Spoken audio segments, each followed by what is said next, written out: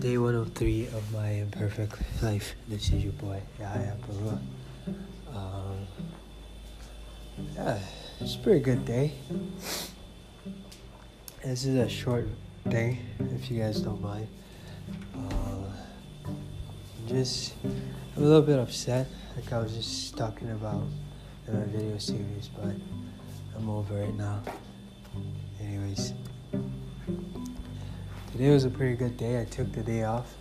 It's a Sabbath, and I want to make it a habit. I'm making it a habit as much as I can to not work on the Sabbath.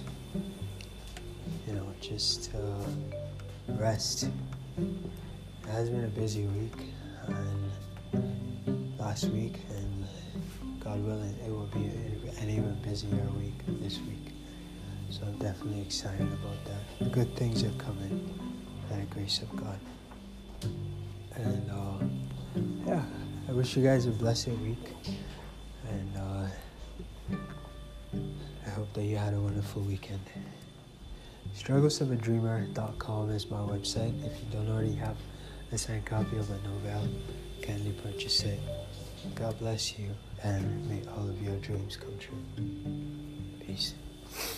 And you matter.